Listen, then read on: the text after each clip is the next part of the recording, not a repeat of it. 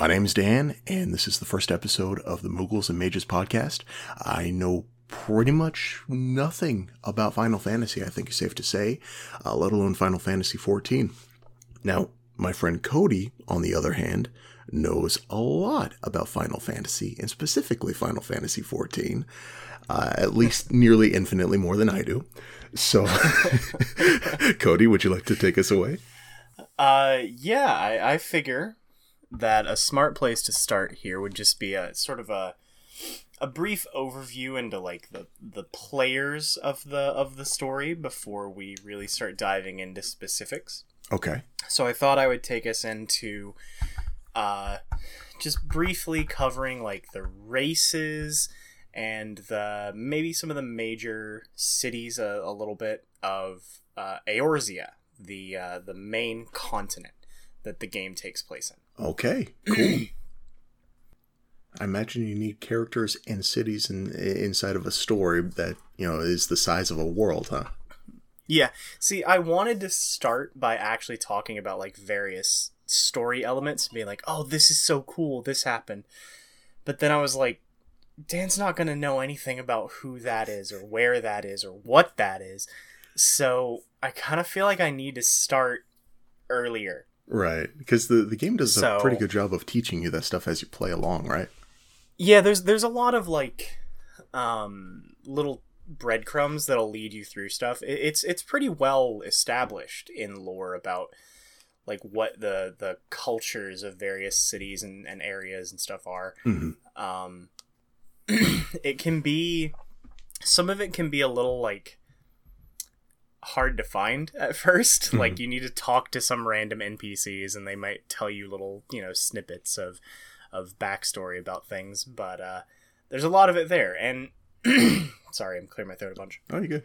One thing that's really interesting on the community side of things is on the official forums, there is a lore section of the official forums, and the actual like main writer of the lore director of the game posts there pretty frequently. That's really cool. I love that. Yeah, so you can, like, whenever a new race comes out, he will have a breakdown of like that, sort of like an overview of that race's culture and their naming conventions. So for like people who want to role play, like their ability to make a accurate character to that race. Okay, now I've hardly touched Final Fantasy XIV at all as far as playing it, but I am familiar with WoW, and you say roleplay. Now, do they do like like the Draenei and the Inn role-playing, or do they go beyond that? So, you've got both. We have both, your like very serious role players, and then we have the like notorious sections of the roleplay community. The meme is area called the Quicksand, which is an inn in one of the major cities on the server of I think it's Balmung. Oh, it's even server specific, huh? Yeah, it's like Moonguard. Moonguard has that reputation. Right. I want to say the server is Balmung. But again, this is like, rampant generalizations and all that. But yeah, that side of the roleplay community definitely exists. I don't actually have a lot of experience with it myself. I have trouble like getting into character, I guess. I don't know. But I do think it's very interesting how like in depth people can go. Right. Yeah. After playing D&D for so long, you see all sorts of things like that. Yeah. So I figure I'll just get us started with our like, bread and butter race. What would be humans. In FF14, or I guess in the world of Eorzea, the humans are called the Hyur. Here, okay. The Hyur. And you'll realize that a lot of things in Eorzea have a name that's like this, but not. So, like, they're not humans, they're here. And like, all the measurements in Eorzea are like, oh, it's not an inch, it's an ilm. Oh, they have units of measurement? Oh, yeah. So we have, like, instead of, like, inches or miles or feet or whatever, or yards, we have ilms, fulms, malms. Yeah. So no. they've really built the world of Eorzea to have its own, like, flavor to it. No kidding. Yeah. Carry on. I thought I was crazy for thinking about, like, what goes into making ale at this particular inn in a D&D world. Meanwhile, these guys are thinking, like, units of measurement and different mathematics that go into their world. Oh, yeah. Yeah, FF14 has you covered. We have an entire side quest series at one point strictly about wine. Or one about making cheese. It's just about one race and their fancy from making cheese. So this is something that's like, there's lots of little stuff like that. I think I'm going to get a lot of lessons to put towards D&D through this podcast. That I hope. Once I get the Encyclopedia Eorzea's, there will be probably a glut of small details that'll be very interesting to you. Those are still currently just lost in the nether. I don't know, they're reprinting them or something. But soon they will be ours. Eventually they will be ours. So the here, are they pretty typical humans, anatomically? Yeah. So you've got the here basically come in two major tribes. And this is sort of how every major, like, playable race is going to work. Mm-hmm. There'll be two separate tribes with different features and cultures to them, and the player can pick either one. So the here have the Midlanders, which are your, like, normal, standard-looking humans. They're just, here, I can send you a picture. They are just, like, normal dudes. And funnily enough, they are not native to Eorzea. The here are not native to Eorzea. They migrated to Eorzea at some point in the past, like, thousands of years ago. 1,000 years ago, something like that. Really? Okay. Yeah. But since then, they have become one of the most, like, populous races in the realm. They're in, like, every major city. I can see why. I mean, you sent me the picture of what I'm assuming is supposed to be your typical, here person, and they're all just, like, jacked and beautiful. Of course they're going to take over the world. Yeah, I mean, we have anime attractiveness is what it is. If you're ugly, you're probably evil. That's how they weed them out, dude. So, the ones on the left in this image, the more normally proportioned folk, they are your Midlanders.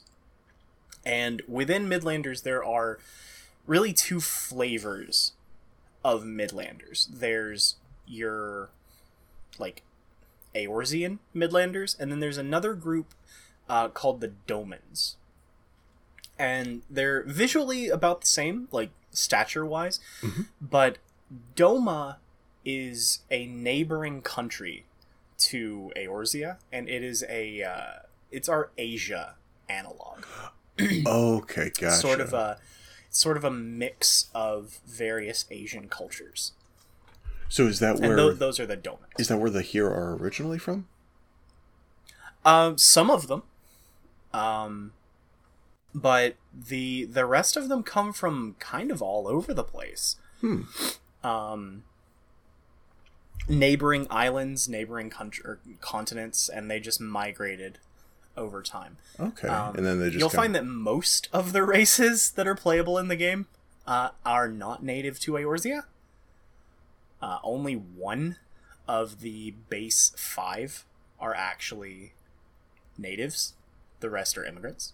Okay. So the bigger ones, you see, those guys are called Highlanders.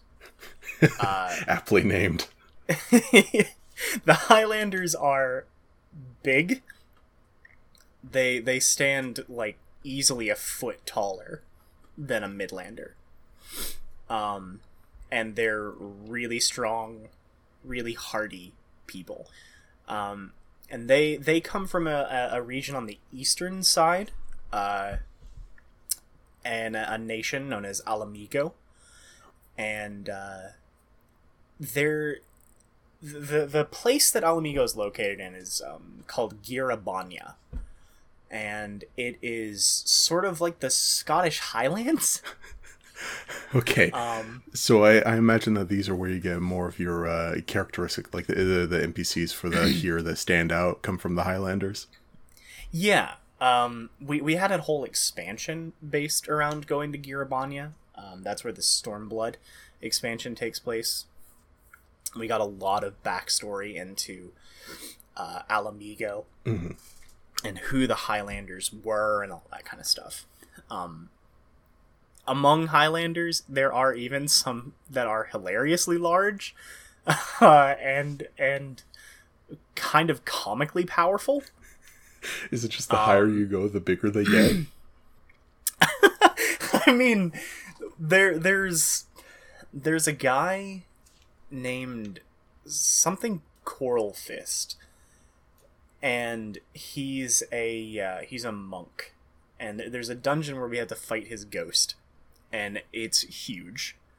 But probably the most famous of the Highlanders is a man named Robon Al-Din, and he's actually the leader of the guards in the city of Ul'dah, which is a sort of desert city. Okay, all right. And they're called the Immortal Flames. Ooh, okay, I like that. He actually started out as a gladiator in a place called the Blood Sands, which is a arena in the middle of Ul'dah. He's originally from Alamigo, and he came to Eorzea after Alamigo fell in a war against the Garlean Empire. I'm planning on covering them in their own episode. God, yeah, John, I was just about to say I need to pull up like a map of the Final Fantasy XIV world at this point just to try and keep up. Yeah. I was worried about that. I can find you a map. Oh no, you're good. I can pull up one of the world. Here you go. So this is Eorzea. So the eastern side there, we have that sort of purple flag with the griffin on it. That's Alamigo. So they lost a war and were occupied, and a lot of their people left. So Robon goes all the way down to that southern tip where there's a city known as Ul'dah, right? And he becomes a gladiator in the Blood Sands. He becomes extremely good. So much so that he gets the attention of the Sultana. Okay. And I imagine the comparative to a sultan? Yeah, except small. She's a different race. What do you mean small? You'll see, I promise. But it's actually really funny. I have a picture that I want to show you of these two. Oh god, you're talking about a really big dude too. Yes. Okay, I'm just gonna show you the picture now. So this is Robon and the Sultana.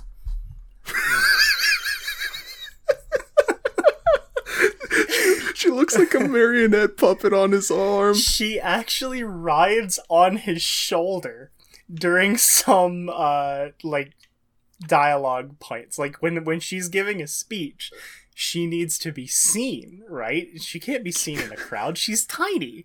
So she will sit on his shoulder. So she's like a queen, right? Yeah. Did they not have some sort of piece of machinery or equipment to resolve this issue before? Yeah, they have a big man. Ah, yes, the royal big man. Yeah.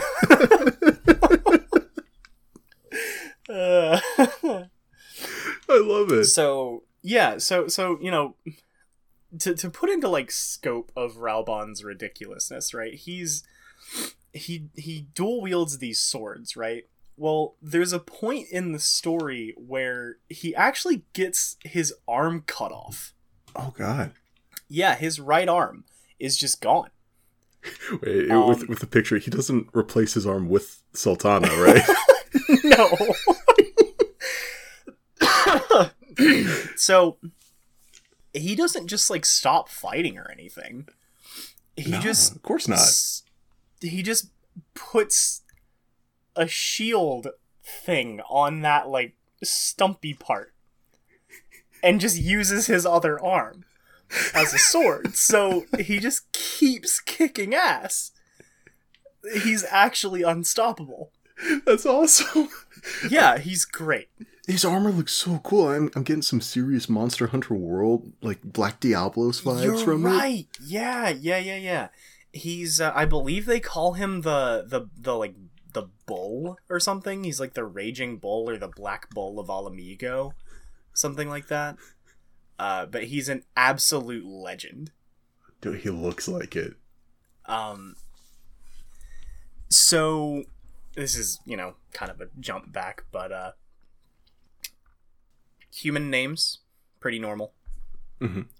They use your sort of European names. Some of the more famous ones in the story for Highlanders, you know, you've got things like Raubon Alden, or a comical guy named like Hubert Longhaft or something. He has a very goofy story where he constantly makes a bunch of innuendo about his long haft. And if I'm not mistaken, one of the final parts of his story is actually him wearing like a reindeer fursuit, essentially. Oh no. Yeah. He's a strange man. Oh no. So, do you have personas in Eorzea? We have furries, so just take out the middleman. Just like straight up furries. So I mean, why not, man? Okay, got it. Now, so just to go back to the names, it sounds like if the person is if they have a serious name, then they're this badass person who has, you know, super serious world building stuff with their storylines. And then if you don't have a normal serious name, you're a joke, and you decide to live your life that way. You're a goof. Yeah. You know, I should mention that probably the most famous Highlanders within the community even are the Mandervilles. Manderville. Yeah, they are hilariously wealthy. The Gold Saucer, which is a casino in Final Fantasy VII that got reintroduced in 14. I remember you saying that. It's super gaudy, just gold covered in lights. It's fantastic. It's actually owned by Godbert Manderville, one of the wealthiest men in Ul'dah, who has an aversion to wearing pants. It doesn't matter what the season, what the time. He don't wear pants. You know, when you're that wealthy, I guess you just get to make those rules. There's a point during like one of the Christmas events where he's like a Santa Claus character and he's dressed up in the Santa outfit, not wearing pants. No, does he have people sitting on his lap? I don't think so. Okay. I would not trust that man. You would if you met him. Godbert's a good lad. Also, you don't want to get on his bad side because he's probably the strongest goldsmith the world has ever known. Wait, so he's a Highlander, right? He is. So picture just that super buff guy. Right, and so I'm picturing like a kilt thing going on with the Highlanders. I've never seen any of them wearing a kilt, but I wouldn't surprise me in the slightest. I can't believe that they haven't brought that in with the whole Highlander thing. Yeah, that's true. That's true. I don't know, maybe it's going to be like Longhaft coming in being like, look at me, I'm a Highlander now. Longhaft, no! The Hildebrand storyline is fantastic. I would love to just talk about a whole thing with that, just covering the Hildebrand storyline, because it is essentially a Japanese comedy. It's very slapstick. Right. Most of the storylines end somehow with Hildebrand flying off into the sunset, Team Rocket style. And then we find him next expansion sticking halfway out of the ground with just his legs up in the air.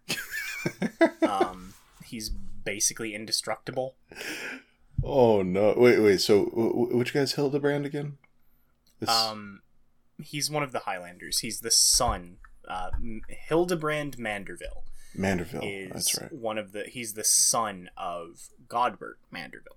Okay, the rich guy. He fancies himself as Inspector Extraordinaire, as a Sherlock Holmes, except he's really not that bright. Yeah, I can't blame him.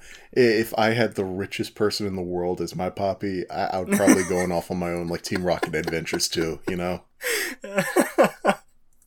Yeah, they have a wonderful dynamic. And there's a bunch of goofy characters in the Hildebrand stories, and I'd love to talk about those sometime. So I cannot... there's a funny tidbit when I was looking up the naming conventions for here that I can't confirm the veracity of. I don't know where this source is from. It might be from the lore forums. But there's a story here saying that some Midlanders like to joke about Highlanders, that their names are very similar to the Rugadin, which is another race that I'll talk about, because Rugadin names are weird. Okay. And that somehow that makes them like less here. So they're like, oh, your dad was a Rugadin, huh? And apparently they have a lot of just drunken brawls over these names. And you know, in a bar fight, I've got my money on the Highlander. Every time. Who goes up against a Highlander and just makes fun of his name?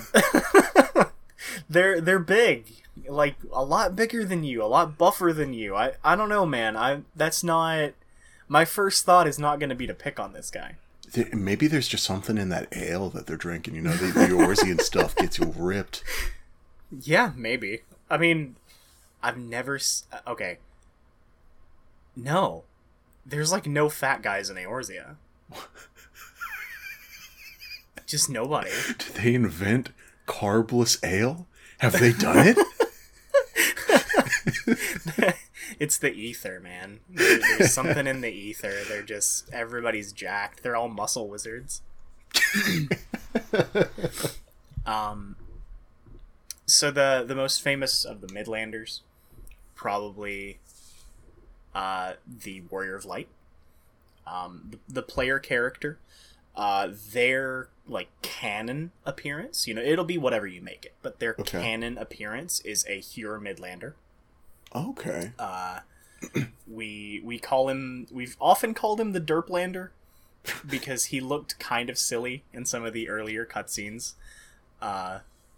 but he definitely went through, like, what's his name? Neville Longbottom from the The Harry Potter Potter things. Yeah, where puberty hit him like a sack of bricks, and he's just like really hot. Yeah, that. For the Warrior of Light, it turns out, PTSD makes you really attractive. And who knew? who knew? I can probably find the image of this, showing like how he has changed over time. Yeah, here we go. This'll do. So, top left, this is 1.0, the baby-faced young man. And then, like, it goes down. So you got, 2.0, he's a warrior. 3.0, he's a dragoon. And then a monk. And then a samurai. And then Dark Knight. And now a paladin. But it's like, over time, he just becomes more gruff. The guy in the bottom right, so that's the Dark Knight, right? Yes. He looks like Norman Reed. Is it Reeves? Or Reedus? Norman Reedus? It looks like Norman Reedus. Yes. Silent Hill, starring the Warrior of Light. Yes, the ultimate crossover. Oh, man. No, you're right, though. It looks like they age him up as the story progresses. Which is weird, because from my understanding, the timeline of FF14 is in a weird bubble where technically the whole story takes place in the time of a year. What? Like all the expansions and stuff? Yeah, that's the thing. That's what they say, and I'm just like, I don't buy this for a minute. Yeah, You're telling me I've liberated multiple nations in the space of a year? That's not right. I guess you start off as like the virgin black-haired Joffrey, and then you end up as the Chad Paladin liberating nations in a year. Yeah, I think he shaved since he became a paladin too. That's how you can tell he's got his life back together.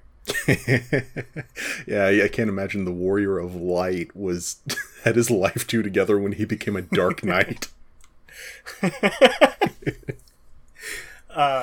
So I think that pretty much covers the here. They're kind of normal, less like nuanced than some of the other races.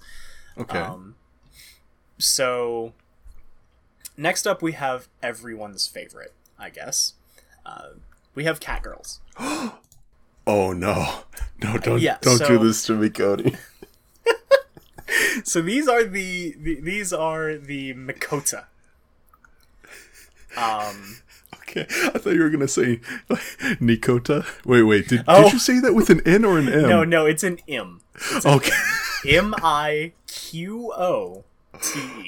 Oh, the Makota. Oh, dude, these. I haven't seen anime get Catgirls this like spot on. Yeah, so the Makota are cat people. Like that's their thing. They have cat traits, good eyesight, agility. They make natural hunters and archers, that kind of thing. What's most interesting about them is their culture. Okay. So they're split into two tribes, the Seekers of the Sun and the Keepers of the Moon. Okay, so you got the light and dark thing going on with the left and right side. Mm-hmm. So the Seekers of the Sun are the ones on the left. They tend to have like warmer skin tones, and they actually have cat eyes. So like they have the narrow vertical slits. And the Keepers of the Moon, on the other hand, they have the darker skin tones, the more like blues and grays. Right. And because they tend to live in like darker areas, their eyes are just big. They just have like big normal pupils, right? They sound creepy to me. Do they do that thing where they look in a room of nothing, there's nothing going on, and then the eyes just get really big? Probably. That would be so scary. Probably. That I haven't seen that like mentioned in game, but I 100% would believe that in character. Makota staring into the void, and their eyes are just huge. I choose to believe that it's canon, that whenever you're coming across another Makoto, or is that Makoto? Makota, that they're just standing against a wall, staring into a corner, that's what's going on in the world. You okay, buddy? No, don't touch him. He's freaking out right now. Don't move. Don't move. He can attack. They actually look really cool with the blue hair. I'm liking the Keepers of the Moon look with that guy. Yeah, they have some of the more unnatural skin tones work really well on them. Like there's one in the Archer quests that just has like gray skin, and it actually works. Like, it looks cool when you're a cat girl, I guess. Like, you're already like distanced enough from normal that it doesn't look weird. Now, I do have to ask you, are skirts mandatory for the girls? So what you're seeing there is actually their racial armor. So that is their default on-character creation gear. This is like what their diplomats wear. This is what they used to represent their nations. That's the uniform.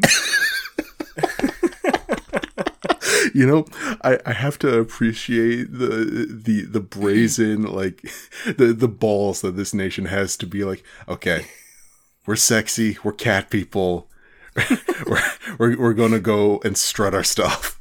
We just got a rocket, you know? Like, that's just what it is. Wartime talks, negotiating for hostages, this is what we're wearing. The Seekers of the Sun are they're both tribal, but the Seekers of the Sun have a harem in their thing. Go on. So there is only one breeding male. Oh, you're serious? A harem for this guy. In their villages, there is only one breeding male allowed at any time. And this guy takes up the surname of Nun. Nun. Yeah, it's Nuhn. Every other male in the tribe is a non-breeding male. They're not allowed to have kids within the tribe, but I don't think there's any rules that they can't go elsewhere. I was going to ask you about some like interspecies stuff. Like, do they does exist, but it's rare. Couples definitely are a thing. Actual like children are extremely rare. But it can happen though. It does, and apparently the mother's genes dominate. So you'll see, you know, if it's say a human and a Makota, they would the child would have, you know, ears and a tail. They would basically just be a Makota. Oh, okay, gotcha. So, all right. There is a case where that's not true. There's a woman named Hilda, who is the child of a Hyur and an Elezen, which is basically an elf. And she has a Midlander stature, but she has elf ears. All right. So it could be that Hyur and Elezen are more like biologically similar. That maybe allows that to happen. I'm not sure. I'm really kind of hoping to see a mix between one of the cat folk and one of the elves. And do they just get extra long ears? They'd have 4 ears, right? They'd have pointy elf ears and... Ew. Because that is a thing. The Makota actually, like, they don't have human ears, right? Those are their ears. So that's why they don't have any. Oh, that's why their hair covers the entirety of the sides of their head. Right. Okay. So if you equip, say, earrings, they hang from those ears. There's cutscenes where you'll be on what's essentially like a walkie-talkie, and they'll put their finger up to that ear. So they don't have ears on the side of their head. They have cat ears. Okay, I mean, look, Cody, you've seen anime. I know this is just something that we kind of keep in the dark. We don't talk about this concept. I don't like that you've brought this to light. It's weird to me. I wanted to stay in that, like, Schrodinger's do they have ears, do they not have ears space to keep my sanity. I've seen weird cat girls with both. Oh, that sounds even worse, though. Yeah. Okay, you know what? Props to the team for at least, like, siding with something that makes sense. You know, I don't want to picture it, but it makes sense. I just don't want to picture the smooth side of their head like that. It would just look unnatural. Right, like with real cats, they got these cute little round heads and the curve just fits perfectly in your hand for, like, chin scratches. I'm not scratching Makotaro. Oh, come on! Look at her. She's adorable. Okay, maybe after a few of those Eorzea nails that they were talking about. Okay, hang on. How about this? Hang on. I know who you would chin scratch. Here's who you would chin scratch. Don't tell me who I'm gonna scratch the chin of. Don't you do it. No, it's just a Makota kid.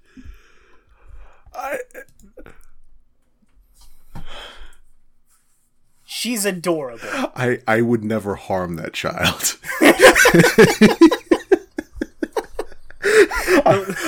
I'm not touching that kid. That looks like one of the lollies where it's like, oh no, she's 500 years old. She looks like the doll character from was it Bloodborne? Oh, I'm expecting that if she looks at me, she's like, hello, follow me down this alley. I'm going to be fighting an elder god. You know that myth about cats that they sit on your chest and steal your soul? That's a thing. Yeah, right. I've heard of that. Maybe. Don't look into her eyes. The children of the cat folk are just running around stealing souls. That's how they go to maturity. Like they don't have to steal enough souls. They don't. Oh God, that's terrifying. They don't have any of the issues that we have in the real world with, like, okay, yeah, apparently if they see a bird or, you know, a fish or something, they just have to murder it and destroy the entire population of birds and fish. No, they're just stealing the souls of other people. The first time they introduced Makota kids, they're orphans. That kid's an orphan.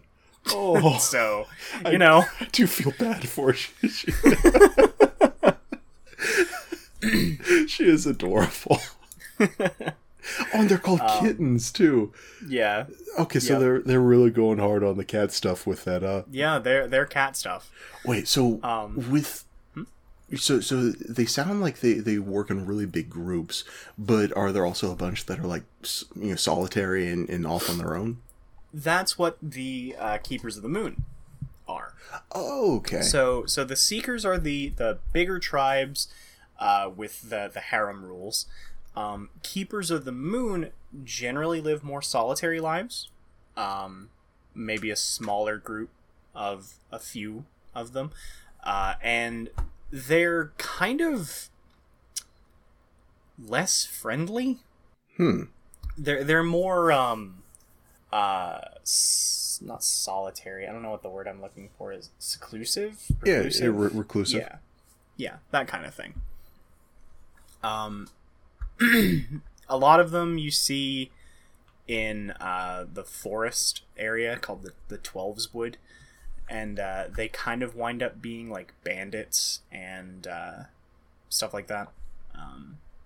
Oh, so these are where you get your bad boys at. Yes. Yeah.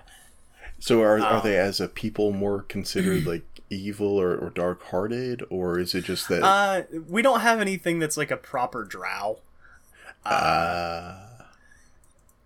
I mean, we have what are sort of dark elves that I'll cover, but they're not like naturally evil like the drow are.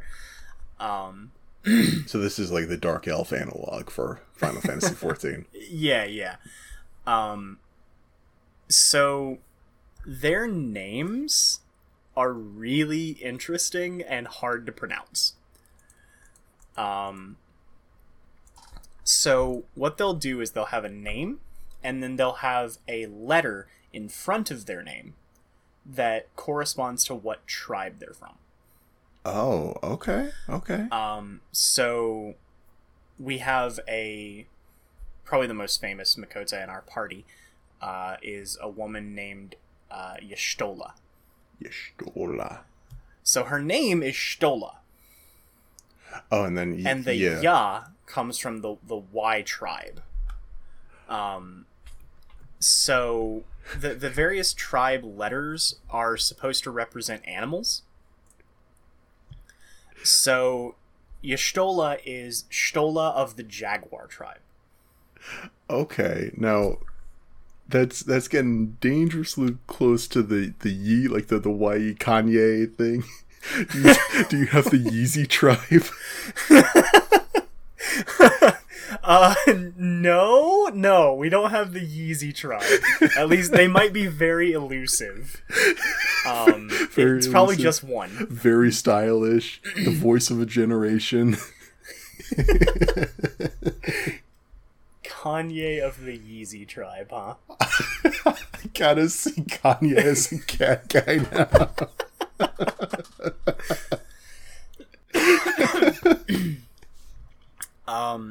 So that's actually for the Keepers or the Seekers of the Sun.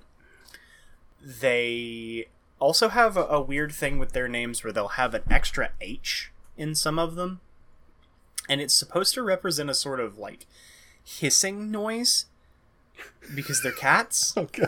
It just sounds like the whole Arabic Hebrew thing with the kind of noise. Yeah. That's actually a really good way to put it. Yeah, like the guttural R sound. Yeah.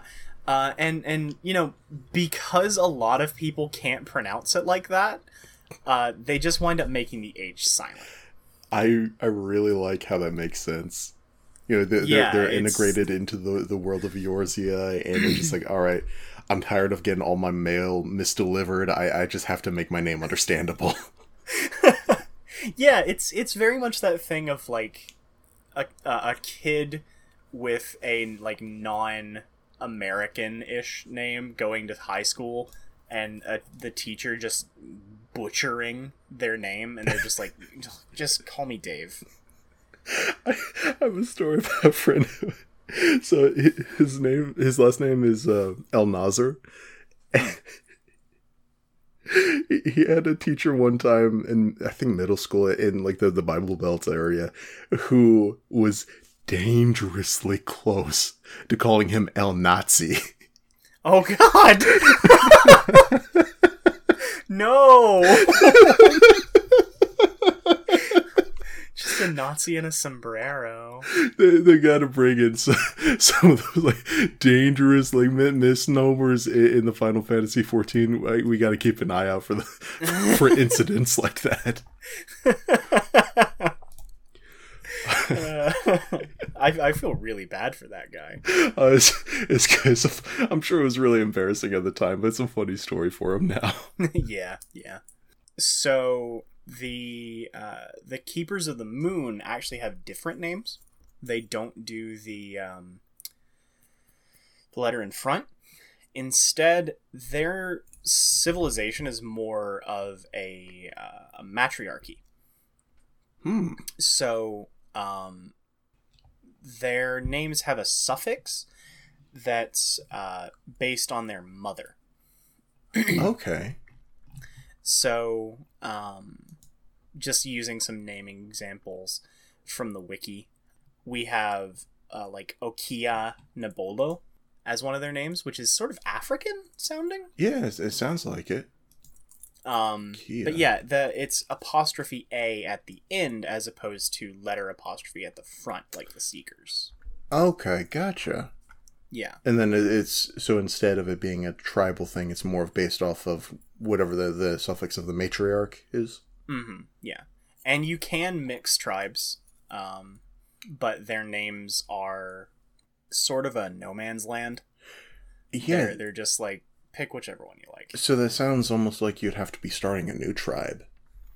With, you know, because if you have two matriarchs and then like one person from each tribe leaves and then they get together, if they're having kids, then it sounds like that they're just considered a separate tribe. Yeah.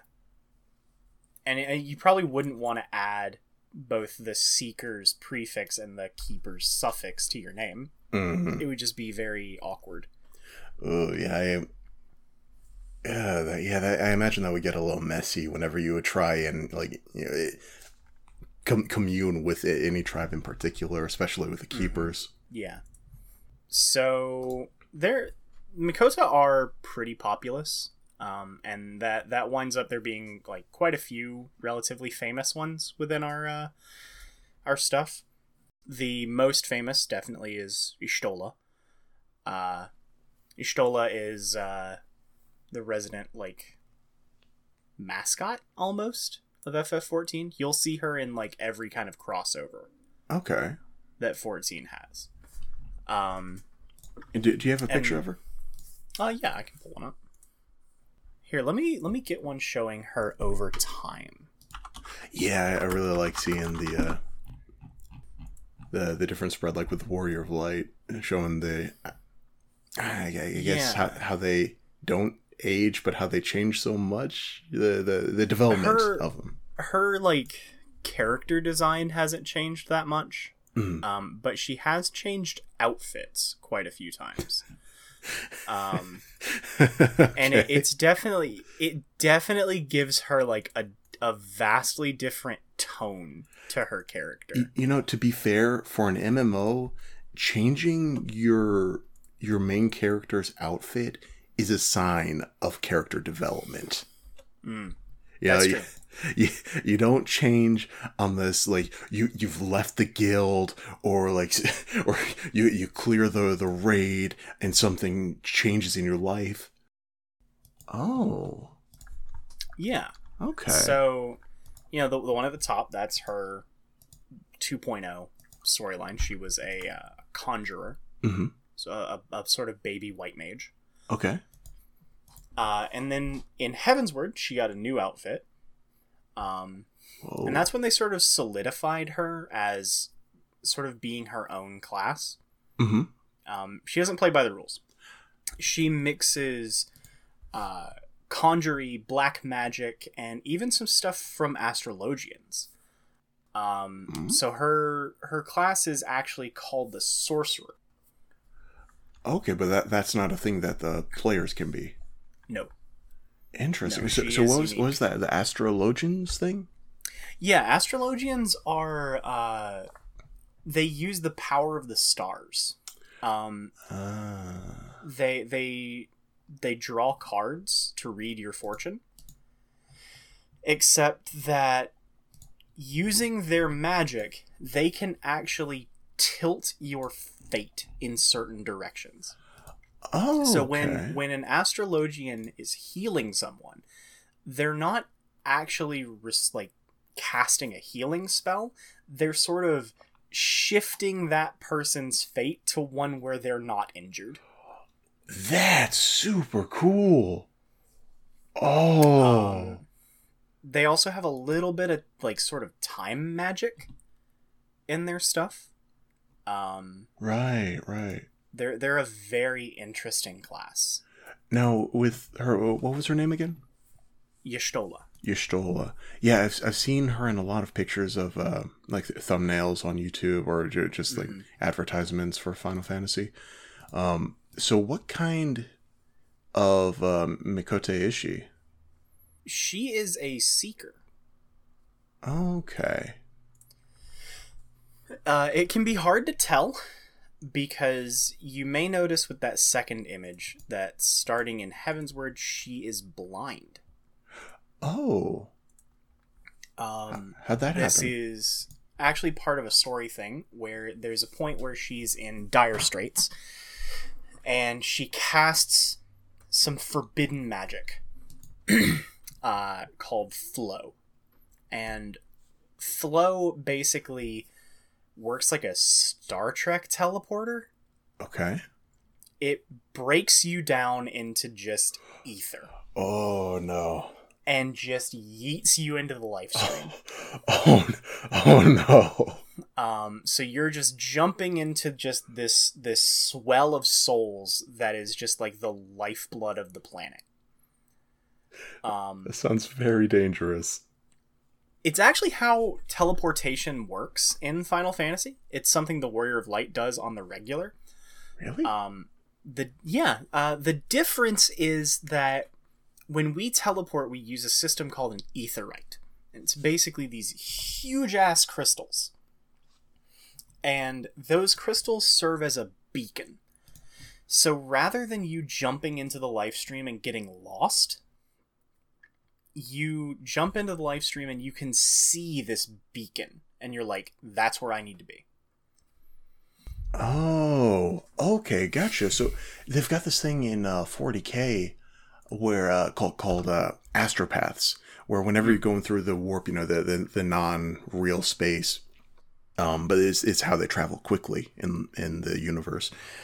You go through the warp. The Emperor, right? The Emperor of all mankind and stuff. Yes. So, I'm familiar with the giant golden man. Okay, good. So he is basically so psychically powerful that he shines like a beacon to anyone else that can read psychic energy, essentially. Oh. And so whenever they travel through this, warp space, they see him as a lighthouse, and that's how they guide themselves through the chaos of the warp. That's actually super interesting. Okay. So it's really cool to see the similarity between the two like that. Yeah. So yeah, she does that, except she doesn't have a beacon. She just throws herself into the live stream. She actually takes another person with her. And neither of them come out unscathed. Oh. One guy comes out naturally. Uh-huh. He's a hero by the name of Thancred. But he loses his ability to cast magic. Oh, no. Yeah, he can no longer channel ether. And Y'shtola loses her eyesight. But she casts a spell on herself that allows her to see ether. Whoa. So she can basically see what the world is made of, but as a trade-off, it's slowly killing her. Oh, no. Yeah. Gosh, that's super cool, though. So is ether almost kind of like carbon? I guess? Yeah, it's sort of the universe equivalent to mana. Okay. But it's just what everything is made of. Right. So it's almost like that belief that, everything has a spirit about it. My glass, my table, the rock out in the yard. Basically everything would be ethereally active in some way. So she essentially can just see. Everything's just very glowy. Man, that sucks about losing the magic. Is magic something that everybody can cast, or does it depend on race? It does depend on race, but only slightly. Basically, everyone in Eorzea, most races, the vast majority of races, can channel ether. And that doesn't necessarily mean throwing fireballs. They can just channel ether to enhance themselves physically. So they're just strong. And they can do this unknowingly. I feel like it's something that just Eorzeans do. Mm-hmm. We just subconsciously channel ether. Right, like a sixth there sense or is something. a race, though, the Garleans, the ones I mentioned, the Garlean Empire, they can't use magic. How do they get to be an empire? That is an interesting story. Okay, so one we'll get to later. Definitely one for another time, because it's got a lot. But yeah, they compensate. Huh. Okay. Mm-hmm. I'm looking forward to hearing about them. They sound really cool. So yeah, this is only 2 of the... I have like 1, 2, 3, 4, 5, 6 more races. There's 7 if we count the Garleans.